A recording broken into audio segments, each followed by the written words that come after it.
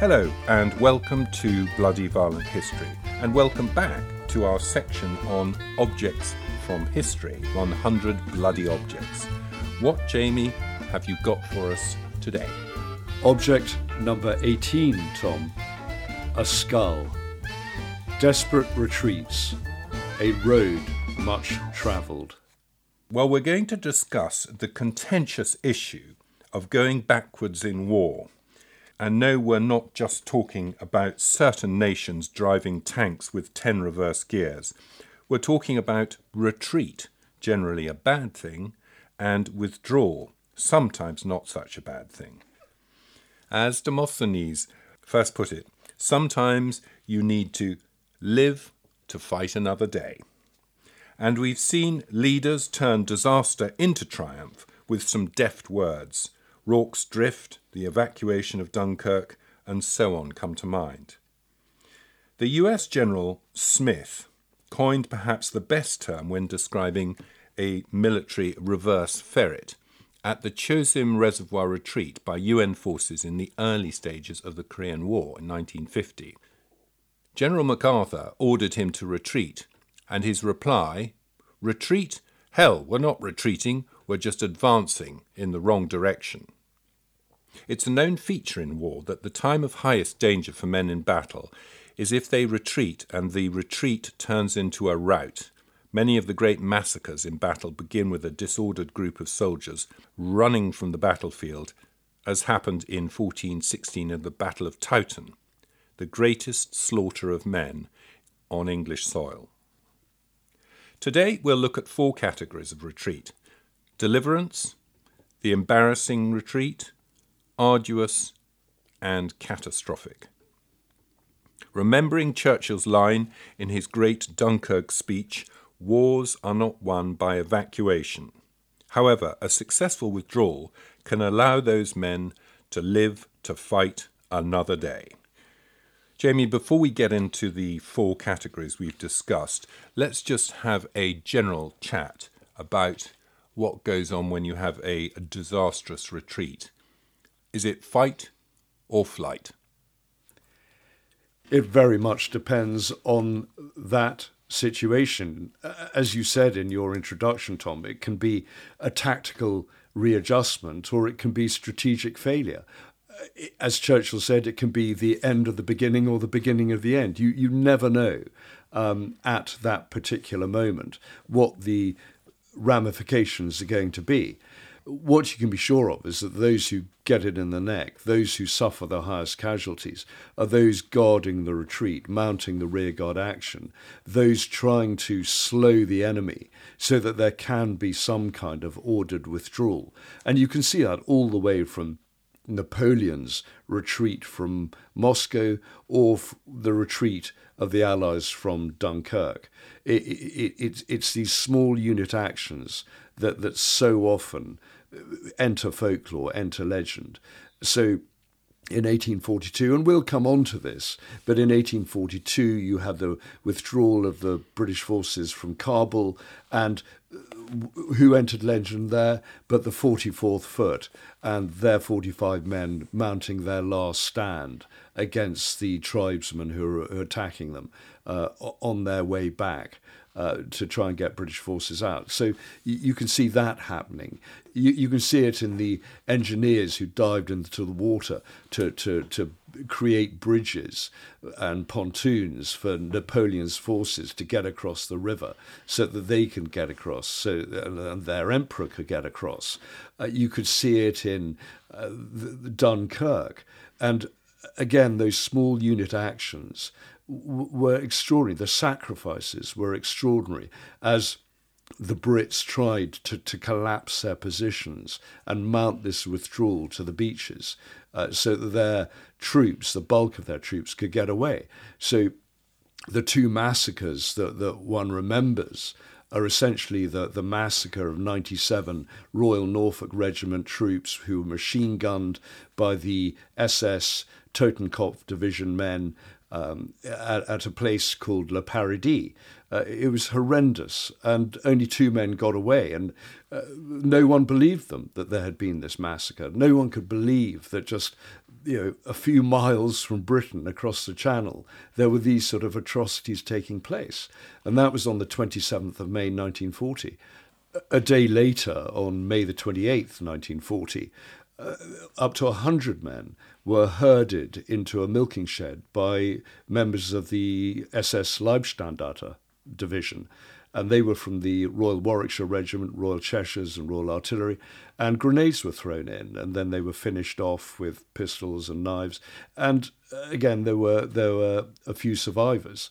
In both these cases, Le Paradis and Wormhout, you had the Wehrmacht, the regular army, finding the survivors and actually looking after them, taking them into captivity.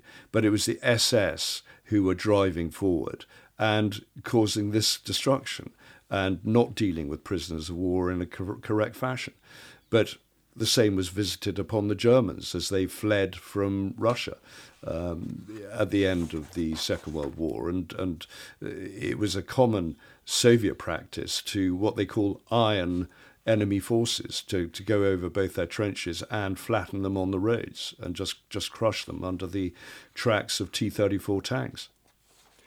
Do you think, Jamie, in a more general sense, that one of the difficulties with withdrawals, retreats, routes, is that troops train to attack and win, to go forward, and they don't... The idea of training and practicing a retreat slightly goes against the whole point of being in the army, pushing forward and capturing an objective. And on top of that, because clearly some armies do train, and certainly, units will train how to fall back from a position. But in addition to it being something that isn't a very positive thing to do, it's also one of the hardest things to do well. It's very difficult to do in an ordered fashion. Yes, we saw Russian forces managing to extricate from the Kherson region, but partly that was successful because the Ukrainians, having lost men and armour pushing forwards, they didn't really want to get into a scrap for no reason. They would rather force the Russians away from that area without losses. So it's a different sort of campaign to what the Ukrainians are now mounting in Bakhmut, holding positions and fighting street by street in the centre and trying to withdraw in a line. That's extremely difficult to do with urban warfare, but they're doing it in order to soak up the Russians, create casualties, and make sure the Russians are eventually encircled by the flanks that are still held by the Ukrainians. So as we said, there are different forms of retreat and withdrawal, but to do it in an ordered fashion is very tricky.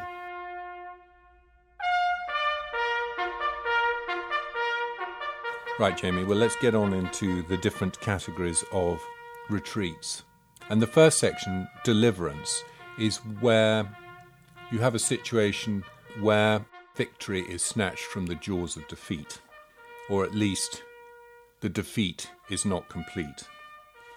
Well, let's go back to the time of the Greeks and BC 401. Yeah, it's not a bad place to start because this shows that defeat can be turned into a sort of readjustment, this ability to get away. And the Spartans, what had happened, there were 10,000 of them, and they were being used as mercenaries.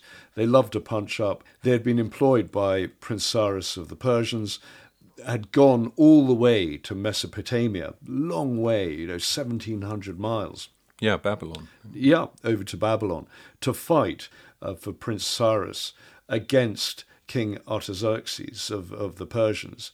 And it was a huge battle. I mean, you're talking about a force of 100,000 men. The Spartans had 10,000. That's a lot of Spartans. I mean, that's a lot of troops. And they saw it really as a way of sticking it to the Persian Empire. They were constantly threatened by the Persians. They were worried about the Persians. So it's the Greeks made up about 10% of the invading force of Prince Saras's. That's right. Them fighting against the Persians. That's right. Equivalent number. And they were on the flank. Unfortunately, they won their action. They held steady.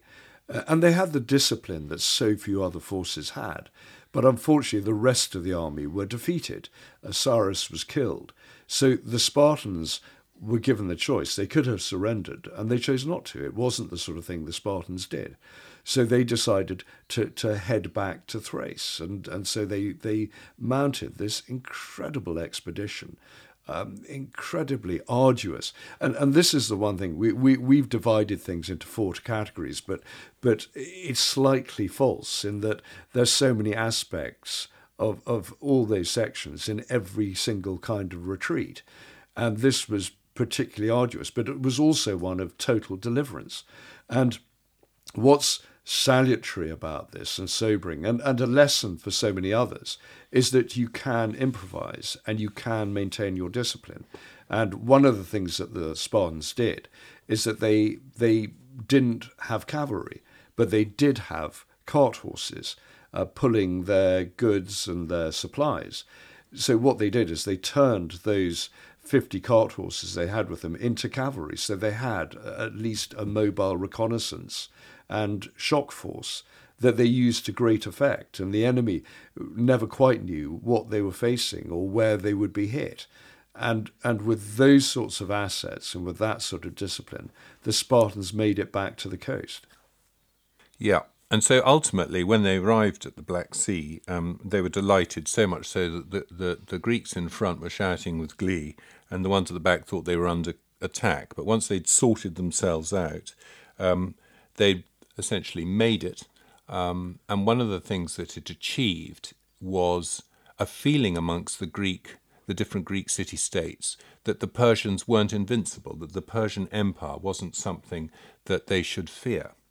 That's right, and later on, of course, the Spartans and the Greek states did manage to stick it to the Persians and cause a lot of problems. And you had obviously the great battles of Thermopylae and other battles that really showed that Greece could stand up and that Athenian democracy, for example, could survive against these hordes from Persia. And as we said in our introduction from Demosthenes, this is very much an example of live to fight another day. Exactly, and it shows that if you maintain this discipline and you're pointing in the right direction, away from the threat, you can actually hold things together and get your people to safety. One of the most famous retreats in a war was the retreat from Moscow by Napoleon's army in 1812. And there are two sides to look at this. One is obviously the French, but first we'd like to look at it from the Russian point of view in this section under Deliverance. Yeah, there were two great retreats and with two very different outcomes during that campaign. You mentioned Napoleon taking his army 600,000 strong in June 1812 and heading all the way towards Moscow, thinking he would make this great capture. No different really to what Hitler believed all those years later and with his invasion. And what happened, just like the withdrawal by Stalin of Soviet forces when Hitler invaded, it allowed the Russians to regroup. And it was the Russian retreat at this stage that was really the deliverance of Russia. There was that great battle on the 7th of September, 1812, Borodino. You had 160,000 Russians facing 130,000 French. It was pretty catastrophic for the Russians. They lost 70,000 men. But the one thing the Russians had aplenty was manpower. By the time that Napoleon's forces reached Moscow, in September, mid-September 1812, he only had, under 100,000 men with him. Many had died on the way, many were pickets along the route, many were sort of trying to guard the lines of supply. And this is always the problem with any invading army. The longer the lines of supply, the lines of communication, the more vulnerable they become to partisan activity and attack by other armies. And the Russians had destroyed any food supplies in country on their route. Yes, and later we'll talk about Napoleon's withdrawal. But by this stage, he thought he could winter in Moscow. But he gets to Moscow, and a few days later, explosions and fires break out around the city. And this is a city that has been completely depopulated. A city of 400,000 ends up with only 2% of the civilian population left inside. And the Russians took this extraordinary decision to just get out of the city and destroy it and remove any stores, any shelter for Napoleon. So Napoleon sort of faced this appalling choice. Did he stay around? Did he wait for delegations, this constant sort of peace negotiations with the Russians, with the Tsar, to see whether anything could come of it, or did he get out? And it was in the interest of the Russians having to retreat to basically extend the negotiations and see the French supplies dwindle, see them starve, or see them freeze to death. So the Russians made this extraordinary decision to get out.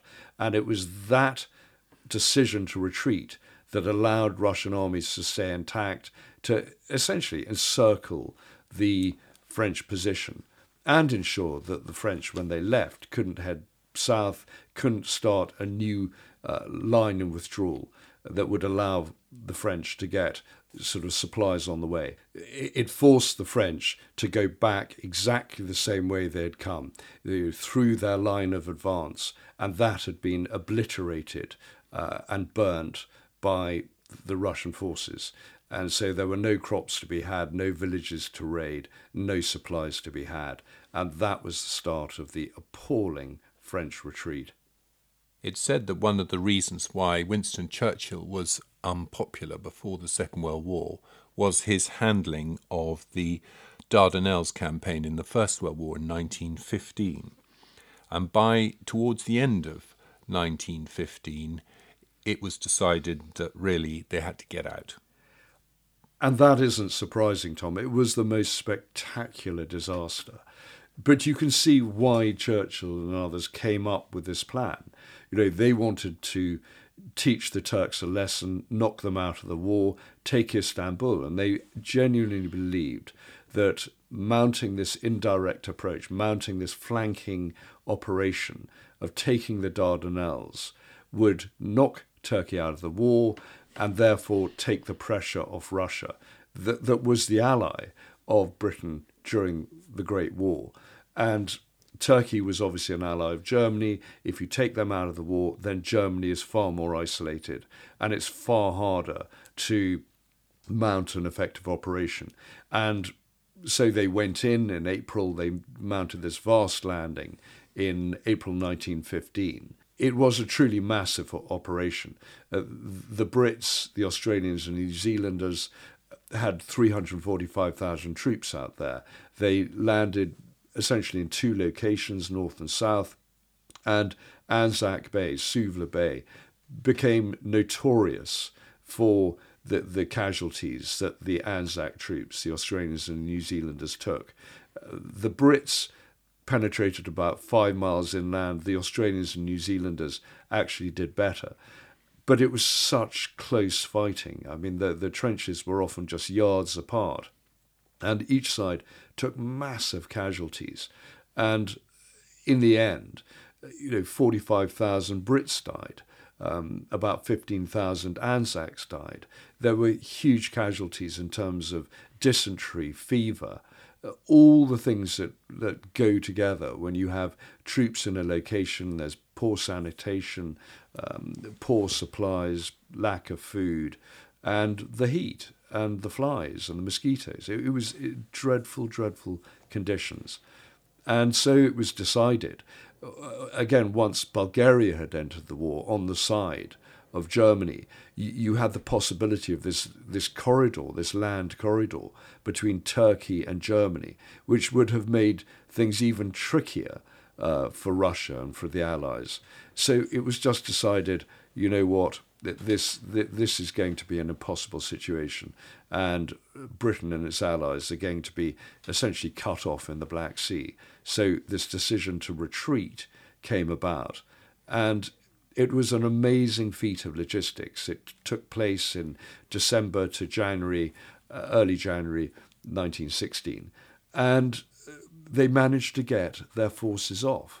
One of the things that happened was that the deception involved in that operation, this attempt to collapse the front, given how close the trenches were to the Turks, this attempt to fool the Turks into believing that we weren't retreating, because had they known, they would have mounted a massive offensive, and there would have been far greater casualties.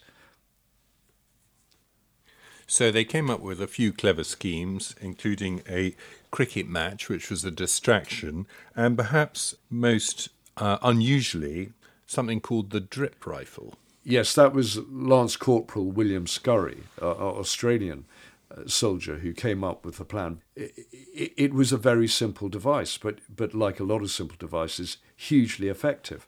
There was a can of water balanced on top of the rifle. It had holes in it, depending on how quickly you wanted the water to drain away. It dripped into a can below the rifle, hanging on to the trigger by a piece of string.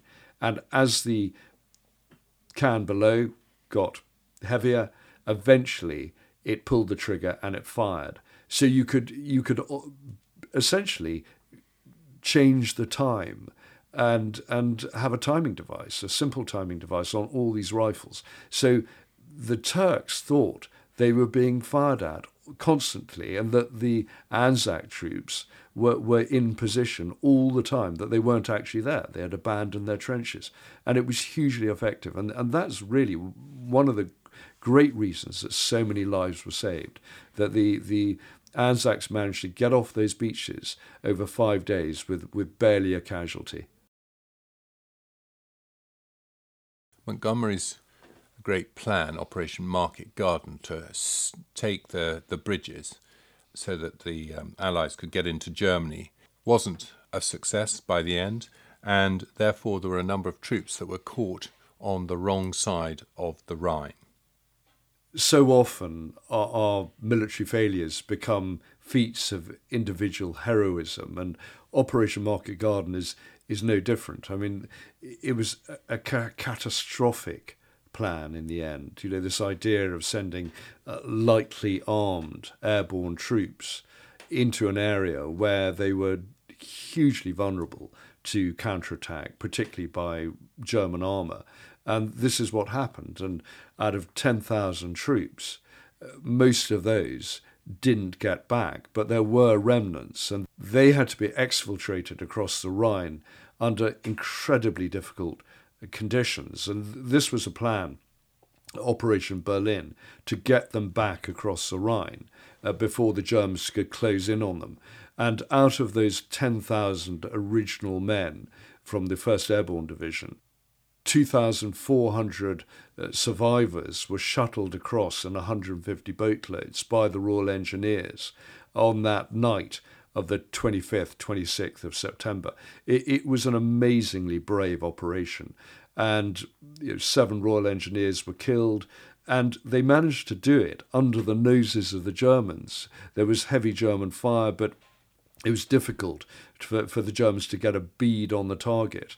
And those men were spirited away. And so it was truly an act of deliverance. A month later, there was an even more secretive operation, because there were men hiding out in Dutch houses. It was extraordinarily risky for the Dutch civilians and the Dutch resistance members who sheltered them, and for the paras who were hiding. So Operation Pegasus was put in train. It was organised by Airey Neave, who was head of MI9. You remember the famous section that was there to run the escape networks for downed airmen.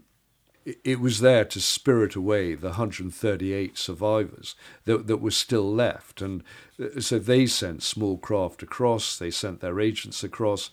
One of the things they managed to do for some time was listen to German telephone communications, because the Dutch telephone networks were still operating. So they managed to use those, and they managed to get their agents across and get those people back. And so that was one of the great coups of MI9. So, out of that group of 10,000, yes, only about a quarter got back, but it was still a deliverance for those survivors who managed to get away and fight another day. And the whole show was a very typical example of how something that really didn't work and wasn't a success and mission was not accomplished, and yet many myths and legends about heroism and great individual ability and clever schemes came out of that story. So, it's still told with pride today, a story which was ultimately the opposite of a victory. Well, again, like the Spartans, those centuries before, that improvisation and using techniques that they had learned, the fact that those escape networks, those escape lines were already being used, those techniques were being used by MI9 and by MI6 in occupied territories. That really came into use. That really was so useful in getting people out.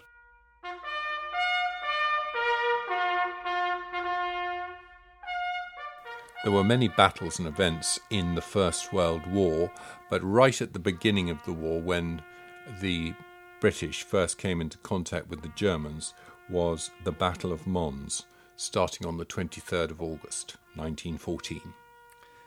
And that essentially started not only with a great battle, but with a very arduous retreat, 200-mile retreat, all the way back to the Marne. Why did the British have to retreat? Well, Tom, you know what I'm about to say, because the French decided to retreat, and the right flank collapsed because the French Fifth Army withdrew, without telling the British, I might add. So, of course, we see this repeated later during the Second World War, of course, that led to the retreat from Dunkirk as well, and the legend of the small boats, some small ships from Dunkirk. But at Mons, what happened is that this amazing fighting retreat occurred. It took place over several days. The battle itself started in late August. It lasted 2 days. And so the Brits had to retreat, they had to withdraw, but they mounted a very effective defence all the way back. And we mentioned right at the start this idea of the rearguard actions, the holding the line. And all the way back to the Marne, you see these small unit actions. And there were a lot of Victoria Crosses won during this period. You see Victoria Crosses won at Nîmes to stop the Germans getting across the bridge there. You saw the amazing action of L Detachment, Royal Horse Artillery, 1 gun remaining. And the gunners there managed to hold up a German division for 2.5 days. Victoria Crosses won there. I mean, all the way back, you got these extraordinary acts of heroism that allowed the bulk of the British Army, having put up very stiff resistance and caused the Germans a lot of casualties during the Battle of the Mons. You see this sort of these small unit actions all the way back to the Marne. But what it demonstrates also is that this was a withdrawal, it was not a rout, and that there was a planned move back where soldiers would fold over others and then face the enemy and give time for people to move backwards. Yes, and it was a professional army. This was the period of professional troops, the British Expeditionary Force. So it was before the time of conscripts. And we talk about deliverance. One of the legends of the retreat from Mons was, of course, the Angel of Mons.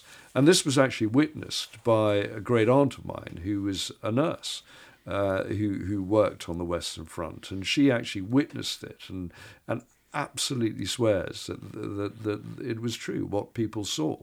And of course, people see what they want to believe. But there was this extraordinary apparition, this idea that the clouds forming to create the shape of an angel blowing a double trumpet. And it ended up being put on the Mons medal. This was really the thing that summarized the Mons. So if you're talking about deliverance, you can talk about sort of divine deliverance as well. But once that retreat, once that deliverance had occurred, you then got the Battle of the Marne. And that is what created, that's what blunted the German approach on Paris. That's what created the start of the trench system and the stalemate and the trench warfare that occurred for the next several years till 1918. So the retreat from Mons was very significant in the story of the Great War. But we have it down in this section, embarrassing. Why is that? Because it was embarrassing. It was an embarrassing retreat, and although it was a deliverance, it was also embarrassing for the British. It was certainly, if they have a sense of embarrassment, embarrassing for the French, and it was embarrassing because it was a tactical blow to the British position, to the British military position. And things tend to be embarrassing when there are political ramifications. It was certainly a blow to morale and a blow to Britain's military standing. We talked about armies not liking to retreat, and we certainly didn't like the sort of forward defence being pushed back 200 miles. I mean, that was a very significant factor in how the war would pan out in the coming years. Well, I think that gives quite a good example of how these things don't fit into neat categories. So it was both a deliverance and embarrassing. And arduous, of course. And arduous, yes. Something that really was embarrassing was the fall of Singapore in 1942. When Churchill was talking about a city, he said it had been the scene of the greatest disaster to British arms which our history records. What was he referring to? He was, of course, referring to the taking and surrender of Singapore. It was a terrible blow and an embarrassing blow to the British Empire, to British prestige, to the British war effort. Singapore had always been considered a very formidable fortress, a very difficult nut to crack. And so, when the Japanese got to Malaya and hopped down the Malayan Peninsula, they bypassed a lot of Allied forces. And you're talking 85,000 Allied troops versus about 35,000 Japanese troops. So on paper, you would have thought that the Brits and its allies were in a strong position to hold off the Japanese. But one of the problems was that the Brits had always believed that the attack would not come down the Malayan Peninsula, but would come from the sea. So for a start, their large guns, their heavy guns, were pointing out to sea, ready to stave off a naval invasion. And that never happened. It simply came from behind, and they were not expecting that. When it was all over, the Japanese captured 80,000 of the 85,000, went into captivity, and they treated everyone from the generals down to private soldiers appallingly. Yes, and people forget the sort of details of what happened in Singapore. The fact the Japanese went into the hospitals, bayoneted all the patients, the doctors, the nurses. There was that famous atrocity where they murdered all the Australian nurses that we've mentioned before. And the civilians that were marched off and the military that marched off to places like Changi Jail, they marched past, up to 50,000 heads on spikes. And these were Chinese civilians that the Japanese had simply butchered. So the level of atrocity was absolutely terrible. And if you look at the treatment of British prisoners of war, even captured British generals such as General Heath, were treated in a barbaric fashion. They were made to, and this was simply on a daily basis. They were made to bow even to Japanese privates. They were beaten relentlessly. General Heath was forced to become a goat herd and was beaten constantly. There was a great deal of torture. There was terrible starvation. And I've said it to you before, my father was in the first group to relieve Changi Jail. The average weight of the prisoners was about 85, 86 pounds. And so many of those 80,000 prisoners of war that were taken, the military prisoners of war that were taken, they ended up, of course, working on the Burma Railway and suffering terrible hardships during that time. And a side note from this was that the commander of this operation was known as the Tiger of Malaya, General Yamashita. He was a brilliant general in the way that he managed to get down the Malay Peninsula, but he was accused at the end of the war, when he was captured, of war crimes, especially what he'd done in the Philippines. And his defense was that he didn't know, as the man commanding hundreds of thousands of men, what the individual men were doing on the ground, and therefore he shouldn't be blamed for it.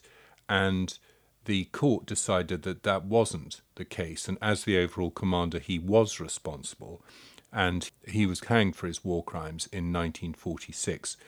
And this has created something called the Yamashita Standard, which in war crimes trials is used today as a way for leaders of countries that are not able to avoid the consequences of torture, mutilation, and murder by their troops, the men serving under them. Yeah, so watch out, Putin. And it sort of goes both ways. People in lower ranks can't say they were just obeying orders, and their commanders can't say they didn't know. So denial of knowledge is no defense. And certainly at that time, the Japanese had a terrible reputation for barbarism and butchery, and they showed it against civilian populations, whether it was in Korea or in China, in Manchuria, and they showed it against prisoners of war because they believed that people should never be taken prisoner. You look at their approach towards ships that have been captured and crews that have been captured, and so often they tortured them to death. They made them run gauntlets along the decks of Japanese submarines and beat them to death on the way and pitched them over the side with bayonets, or took them down into the submarine to torture them to death. The story of what the Japanese did. But in terms of the actual retreat down the Malayan Peninsula and the surrender of Singapore, there's no doubt that not only was it a terrible strategic defeat for Britain, but it was fundamentally embarrassing and humiliating as well, and totally unexpected. The Vietnam was a low point for the US military, and the image of a helicopter taking off from the US embassy in Saigon is very much part of that story. Can you tell us a little bit about Operation Frequent Wind? Well, as President Ford said, it was a sad and tragic period in American affairs. It was a terrible period, and it was more than just an embarrassment. We all know so much about the Vietnam War, but American troops had essentially left in March 1973, and it took 2 years for the North Vietnamese forces to essentially move in on the collapsing South Vietnam, on the government there. And that government was never going to survive. It's you can see it years later in the Afghanistan of today. You can't force a people, you can't force a system on a country that doesn't accept it, that doesn't want it. That producing a sort of artificial construct is not going to survive. And so it was in Vietnam. And America had done its best, it had done its bit, but it came to this crunch. And the collapse was faster than many imagined.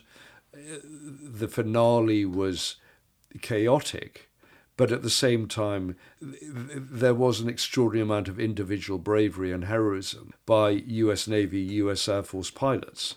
50,000 Vietnamese were flown out in military aircraft and commercial aircraft.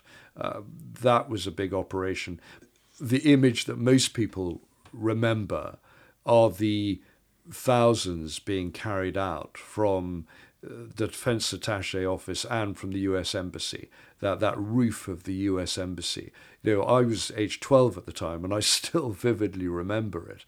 It was seared into one's psyche and consciousness. And that became the prevailing view. And we're talking about embarrassing retreats. The long-term ramifications on US defense, security, and foreign policy were huge. And in the same way that US involvement in Iraq and Afghanistan made the US very wary of involvement in operations overseas, so this finale, this grand finale in Vietnam, blighted US thinking for years to come. It was key. And why they chose Frequent Wind as a as a title for that operation, who knows? But it sort of summarised things up pretty well. And about 5,000 people were carried off in helicopters, but hundreds were left behind. The tragedy was for those left behind. But as a friend of mine who was based in Vietnam for a long time said, you wouldn't know that the US had lost the Vietnam War, because, today you have a pretty resolute capitalist society, albeit with a nominally communist party heading it. But they're certainly very anti-Chinese and a bulwark against Chinese expansion in the area. And as seems to be the case in some of these, anyway, examples, the actual operation was extremely well run. Extremely well run. And just as the flight from Afghanistan more recently was extremely well run. But it doesn't mean that it wasn't hugely embarrassing. It doesn't mean that the collapse wasn't extremely swift, partly because so many of the locals, so many of those who had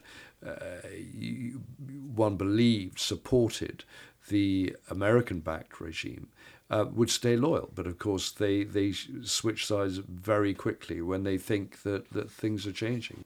And $7 billion worth of US equipment were left behind. And the Bagram Air Base was abandoned after 20 years without even informing the Afghan commander. And I don't think Biden told Boris. No, that's absolutely right. So let's move on to Afghanistan. If it took 700 flights almost in Operation Frequent Wind in military aircraft flying out of Vietnam, it took a hell of a lot more in those 2 weeks in August 2021 to get almost 123,000 Afghans out of Bagram Air Base to safety. I mean, it was an extraordinary operation, but it was still embarrassing and humiliating and will have long-term consequences. And probably was one of the reasons that Putin thought the West was weak and maybe, I should invade Ukraine. I mean, so these things do have consequences. They do have a knock-on effect. But you mentioned the equipment, the billions of dollars of equipment left behind. I've seen figures that suggest almost 22,000 Humvees were left behind. Dozens of Black Hawk helicopters. Many, of course, have been sabotaged and they don't have spare parts. But there's a significant amount of artillery, small arms, and everything else left behind.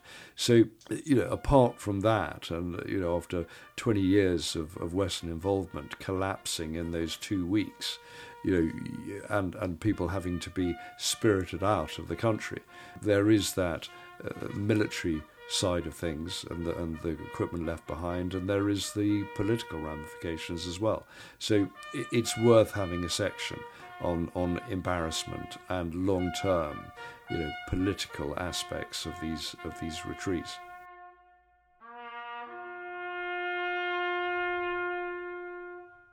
In some withdrawals, retreats, the conditions become very arduous, and in fact that ends up being the thing they're really remembered for. An example is the retreat to Corunna in 1808 with the famous hero General Sir John Moore. Yes, and that was one of those sort of typical military retreats that ends up having to go through mountain passes in freezing weather, malnutrition. The Brits had started out with an expeditionary force of some 30,000, and it had dwindled because of disease, because of starvation, because of enemy attack. I mean, it was a very arduous retreat, and they needed to get to the coast in order to embark and return to Britain. And the rearguard action there was really at Corunna itself. I mean, they held out against French forces, and that was an operation in which General Moore was killed and became this great hero. Poems were written about him, and the legend grew from that. And he always declared that discipline was absolutely critical in that situation, a bit like the Spartans all those years before. You know, that maintaining discipline, fighting a rearguard action, was vital, absolutely critical, in order to get the people off onto the ships and back to Britain. And they had to make some quite difficult decisions, abandoning their horses. But particularly, apparently, the King's German Legion, the Guards, the 20th, 43rd, 52nd, 95th, and the cavalry all behaved with great discipline. And Sir John Moore himself was hit by a cannonball on his left side, which pretty much did for him, although he didn't die immediately. Yeah, he wasn't going to survive that one. And this is the thing: if you're leading from the front, if you're in a position in which you can be seen, and you can see, you know, Wellington's position at Waterloo, he was equally vulnerable. So, you know, or an officer, a captain on the quarterdeck of a ship, you had to be seen, like the colours of your regiment. It was very important that you could be identified and people could rally around you. So you were always going to be vulnerable. And that sacrifice of the horses, given there was no feed for them, there was no option, and there was no food for the men either. So it was an incredibly difficult retreat. Another very well-known retreat, at least the name of it is well-known, is Mao's Long March, which took place in 1934, 1935. Yeah, that was an incredibly difficult retreat. You know, the communist forces were in danger of being surrounded by the nationalist forces, and they had to get away.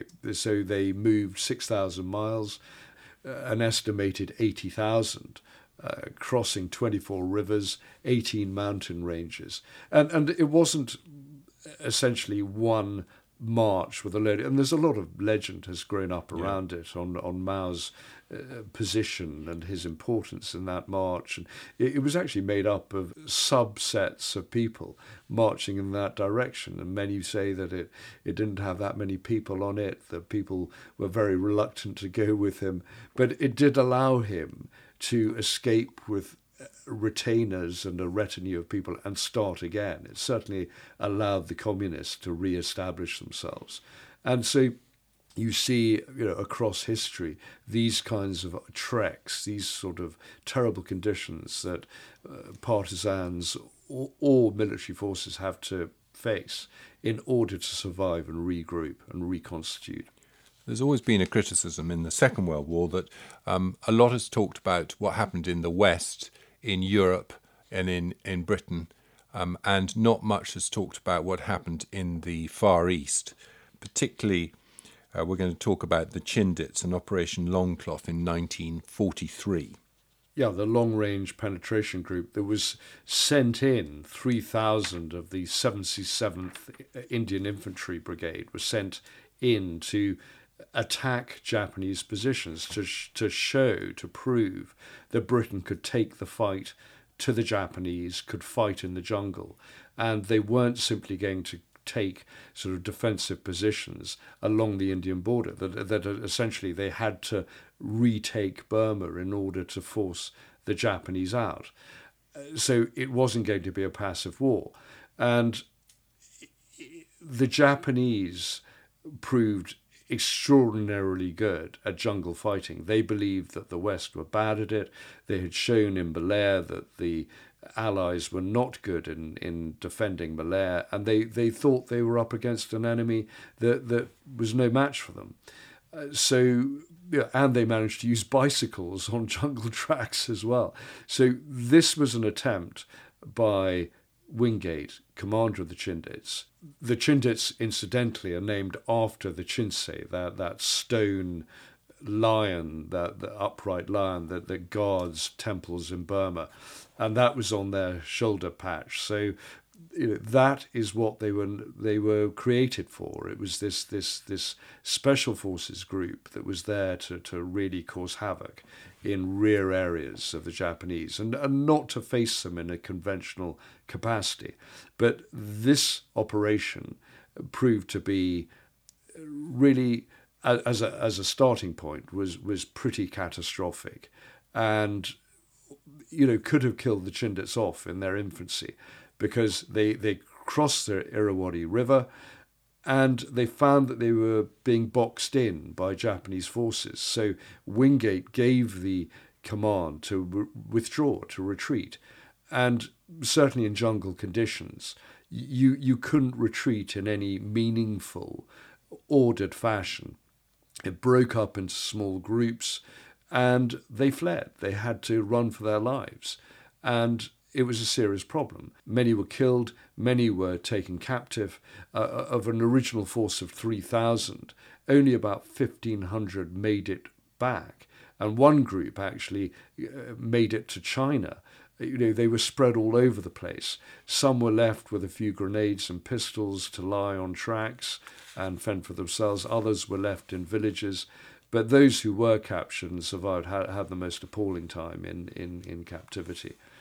And, lessons were learned.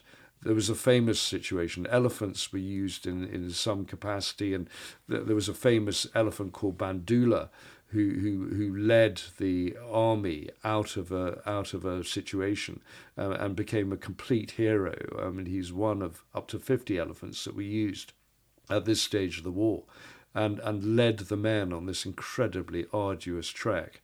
But it was an impossible situation, an incredibly tricky situation. But lessons were learned of what would happen in the jungle and how to retreat in the jungle. It was very tricky, very arduous indeed. And a lot of those men travelled through the jungle for 700 to 1,000 miles in terrible situations. And of course, Wingate, who was the sort of inspirational leader, was killed in March 1944 in an air crash in the jungle. Yes, but it's no coincidence that Mad Mike Calvert, who was his second in command on this mission, ended up in the 1950s reconstituting the Special Air Service that had been disbanded at the end of the Second World War. And the SAS, who are so well known today and recognized today, they became formidable and cut their teeth once again, like the Chindits, back in the jungle. They were in the Malayan situation, in the conflict there in the 1950s. So from this arduous retreat, lessons were learned. Jamie, you've already mentioned the arduous retreat of the German Wehrmacht in the Second World War back through Russia. But only 5 years after the end of that war was the Korean War in 1950. There was an extremely arduous withdrawal by the UN troops. Yeah, the question is to know when to retreat. I mean, of course, during the Second World War, one of the problems was that Hitler never liked to retreat. So you end up with Stalingrad situation where the Sixth Army was surrounded. And so from an army that was about 250,000 strong, 70,000 ended up surrendering, and of those 7,000 survived. So after Stalingrad, after the Battle of Kursk, you're talking from 1943 onwards, this terrible reversal of fortune for the Germans, and this move back that ended up with the siege of Berlin and the collapse there. But come the Korean War, you also had terrible conditions that had to be faced by UN troops. And the Chosin Reservoir retreat is one of those great military moments that enter legend, partly because it was a successful retreat, but partly it was through the most catastrophic conditions that you can imagine. What we like to call a fighting withdrawal. It was a fighting withdrawal. You had 120,000 Chinese troops attacking 30,000 UN troops. A lot of those troops were made up by the US Marine Division. You quoted at the beginning General Oliver P. Smith, that idea of advancing in the wrong direction. But it turned out to be the right direction. They were heading for Hungnam, 78 miles away, and they had to get through the mountains, through this terrible temperature. I mean, it was, what was it, Tom? It was something minus 38, which is the same as retreating from through Russia, from Moscow would be. Yes, absolutely terrible conditions. And it was a fighting retreat because 1,000 were killed in combat, around 4,000 wounded, but you had 7,000 casualties of frostbite. I mean, that's how bad it was. And if you look at the equipment that couldn't operate in those sort of conditions, again, it's so reminiscent of what happened to the Germans. The Germans suffering through those Russian winters, had to end up wearing fur coats sent from, women's fur coats sent from Berlin. They had no proper cold weather gear. Well, in this retreat, you ended up with syringettes being put in medics' mouths in order to try and defrost them. You had blood plasma freezing. You had batteries not working. Engines weren't working. I mean, all these problems that you get in cold weather. And this was on this 78-mile, 2-week retreat. It was utterly horrendous. But ultimately, it was successful. And, of those 30,000 men, you had over 20,000 sort of getting back in one piece, albeit, with several thousand badly crippled by frostbite and their wounds. And the amazing tenacity of the Chinese soldier, which, although they were the enemy, they lost, killed and wounded some 60,000, apparently. That's right. I mean, the Chinese have always been pretty profligate in their expenditure of lives. I mean, they're even more notorious than the Russians in what they do, because manpower is not their weakest link. It really isn't. And Western forces tend to value the lives of their soldiers. The Chinese do not. Although nowadays, of course, things are changing with demographics, aren't they? Both in Russia and China, and aging population.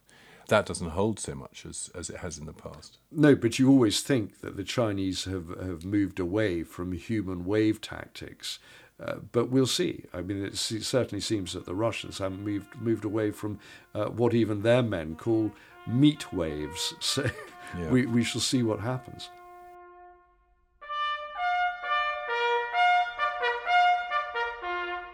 Now we move on to the final part, catastrophic retreats. Perhaps even they could be called routes.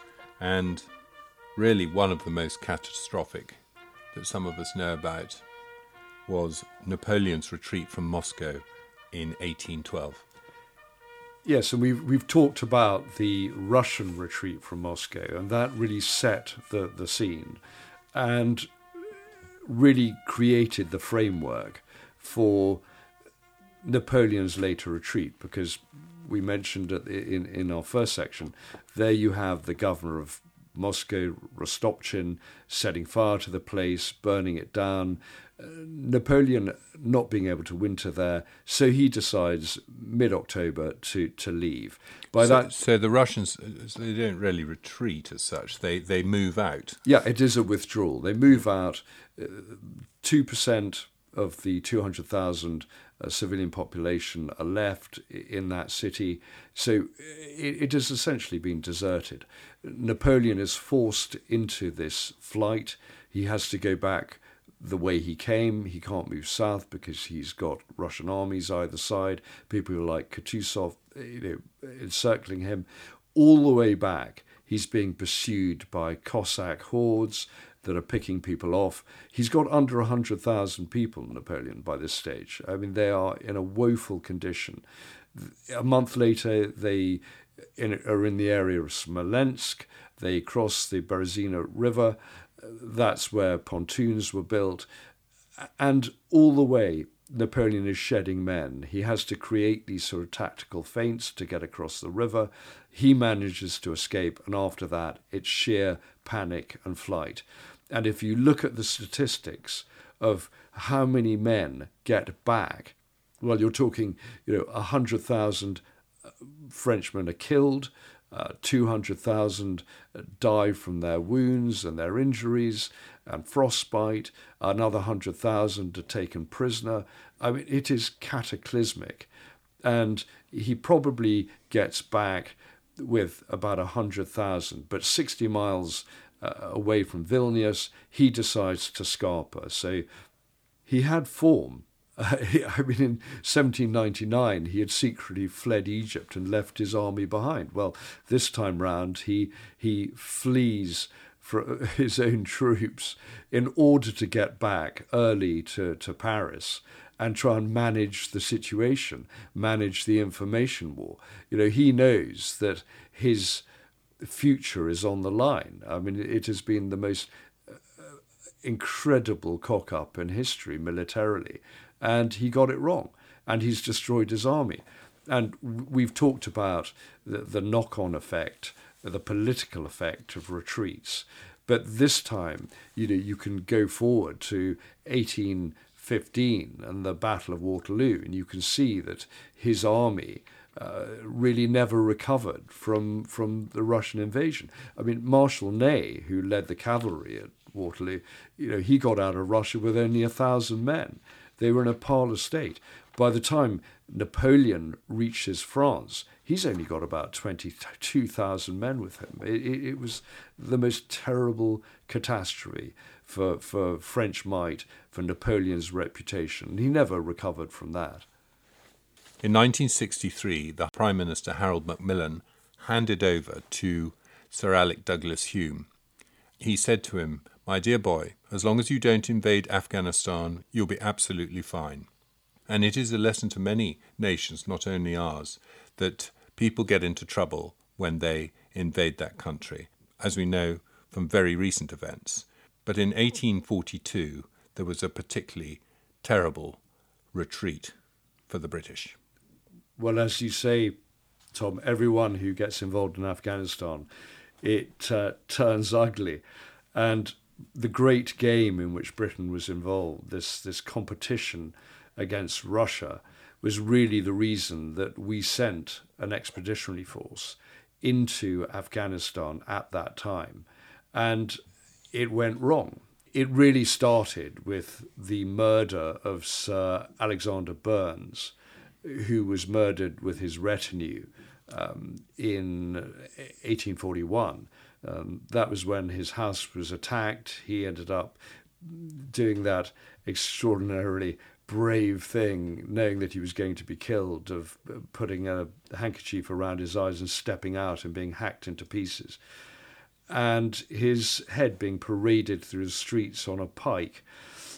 And so that's when the British knew that it was time to get out. So early in 1842, January 1842, they set out, and there were around 16,000 of them. Of that, there were only 4,500 soldiers. Most of them were actually Indian sepoys, and the rest were really camp followers. So it was very difficult to maintain any sort of discipline. It was 100 miles. They were trying to get to Jalalabad.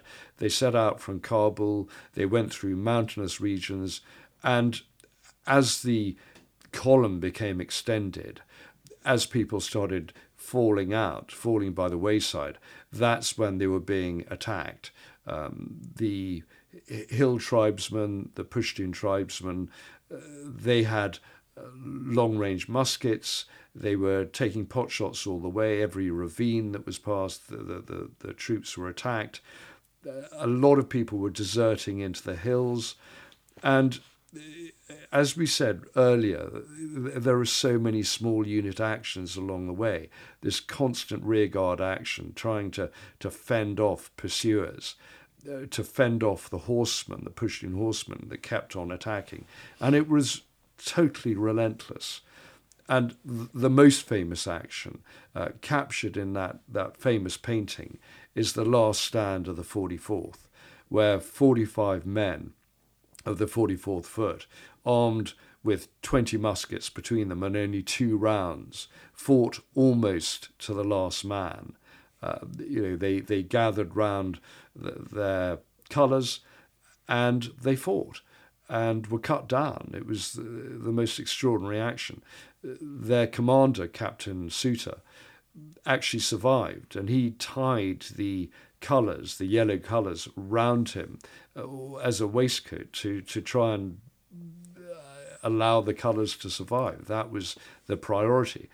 And actually in captivity, he was treated with sort of deference, because they thought that the yellow of his garb signified that he was an extremely important gentleman. And you know that in fictional terms, Harry Flashman was also on the retreat from Kabul and wins the Victoria Cross by fainting at the right moment, and the colours wrap around him, and he's discovered, as he was trying to surrender, he's discovered by the relief forces wrapped in the flag, as the only man left alive. Luckily, all the people who'd seen his cowardice were dead.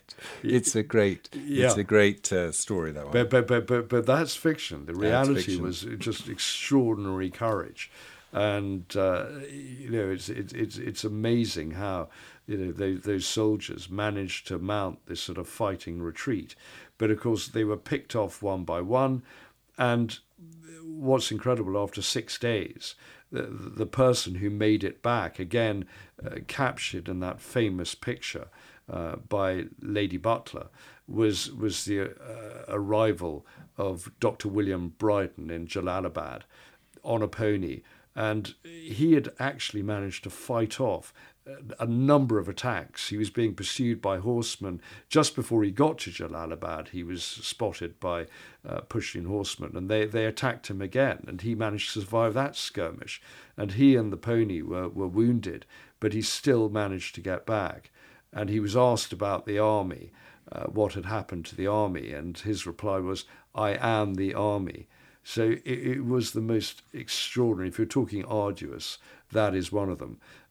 Shortly afterwards, catastrophic even. It was arduous, catastrophic, and embarrassing, all in one go. And it was certainly catastrophic. A few days later, a British officer did appear with a small retinue of survivors, but there were very few that came out of that retreat. Gulf War I happened in the early 90s, and in February of 1991, the war came to a culmination on the 25th to the 27th of February, with the famous incident on Highway 80, the Highway of Death. General Norman Schwarzkopf, who was the Allied commander, had this to say in the follow-up.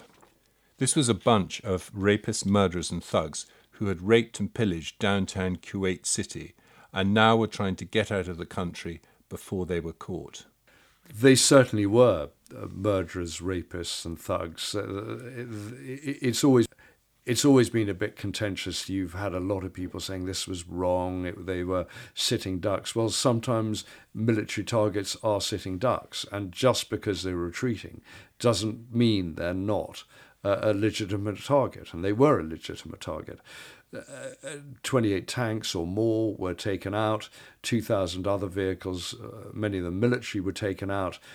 And the goods that were strewn around showed that so many of those soldiers, 1,000 of them, it said, were cramming those vehicles full of goods they had simply looted. I know people who actually visited that highway to help clear it up after it had been, and they said it was pretty catastrophic. A lot of cluster bombs have been used, cluster munitions, but it shows that if you can cut off a retreat, if you do have the weapons available, both to stop it going further and to attack it from every direction, then that retreat is going to end in a cataclysm for those who are engaged in it. And it sort of sent a message to Saddam Hussein.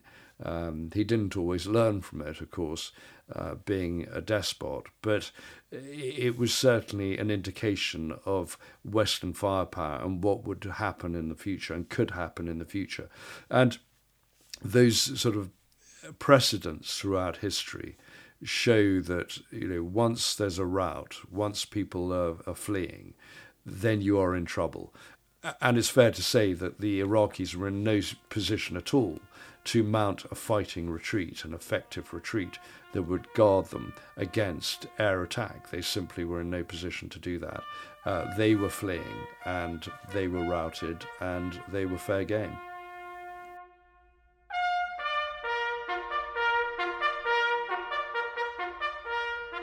So there we have it, different categories of desperate retreat. We've covered types of withdrawal that deliver the army or what's remained of it into a state where it can fight and live another day, embarrassing ones, arduous ones, and the final category, something you don't want to get caught up in, the catastrophic retreat. Absolutely right, Tom. I mean, they are pretty rough categories, but it just shows that across the sweep of history, there are so many different sort of actions and so many retreats that really go from deliverance to catastrophic and many areas in between. But I think what stands out are really the small unit actions along the way. And those are the stories that you really remember. You remember what happens to those small units, those famous last stands along the way, and you remember to the commanders, what happened to the commanders at the end. And so often it is the beginning of the end for those military leaders, those commanders that have taken monumental risks without thinking it through. And if they're political leaders, it's so often the end of their regimes, the beginning of the end, and they can't reconstitute their armies in time to fight their decisive and final battle. So how are we going to weave in our postscript, Jamie? Well, I think we might go back to the Napoleonic era and rather than look at retreat, look at the catastrophic advance, the advance into battle that doesn't quite work out, that actually rebounds on the person carrying it out. And so I thought we'd go back to the Battle of Trafalgar 1805 and look at a commander who was late to the battle and deliberately late to the battle, and that is William Carnegie, the 7th Earl of Northesk. And he was in the windward column. He was supposedly with Nelson. Nelson, of course, led the charge in HMS Victory. And you can see what happened because the Earl of Northesk ordered his men, his ship on HMS Britannia, to shorten sail so he wouldn't get to the battle in time. And here again, you have that historical precedent because what you find from the Spanish Armada onwards into the Napoleonic Wars is that quite often aristocrats don't make good naval commanders. It's the middle classes, those who want to seize prize, those who want to make a reputation, who do well, who have that attacking sort of urge in them, and that attacking genius. Whereas someone like the Earl of Northesk, being an aristocrat, he didn't want to get into the battle. So if you look at the casualty rates of, say, Nelson's flagship HMS Victory that was in the vanguard that ended up fighting the Redoutable, and with the Fighting Temeraire, the other Royal Navy warship that came up on the other side of the Redoutable, there was Victory suffering 57 dead, 102 wounded. You look at HMS Britannia, at the end of the battle, it had suffered 10 dead and 42 wounded. So you can see the difference. When you lose 10, that's about the average size of a gun crew on a Royal Navy ship of the line. So, you can see the difference. But the upshot is, even though he was court-martialed, the Earl of Northesk managed to end up being buried eventually beside Nelson and Admiral Collingwood in the crypt of St. Paul's Cathedral. So, yeah, we've talked about retreats, and here we talk Shock about horror. Yeah, It's better to be a knob. so here we're talking about the slow advance, which can often be equally humiliating. Fantastic. Well done. Well, it's certainly true that you should avoid a rout, and you should probably avoid a retreat if you possibly can. Sometimes a fighting withdrawal can give you what is needed for you to eventually win victory, but often it's the case it is better to live and fight another day. And often it's littered with our bloody object, a skull, all the way along the line of retreat. Thank you, Jamie. Thanks, Tom. So it goes. Thanks for listening. My name is Tom Ashton, and his name is James Jackson. Please subscribe on BVH on your podcast app, and it really helps others to hear about us if you leave us lots of stars and a review. You can find us on our website at bloodyviolenthistory.com. For suggestions and comments, you can email me at talk@bloodyviolenthistory.com. Thank you and good luck.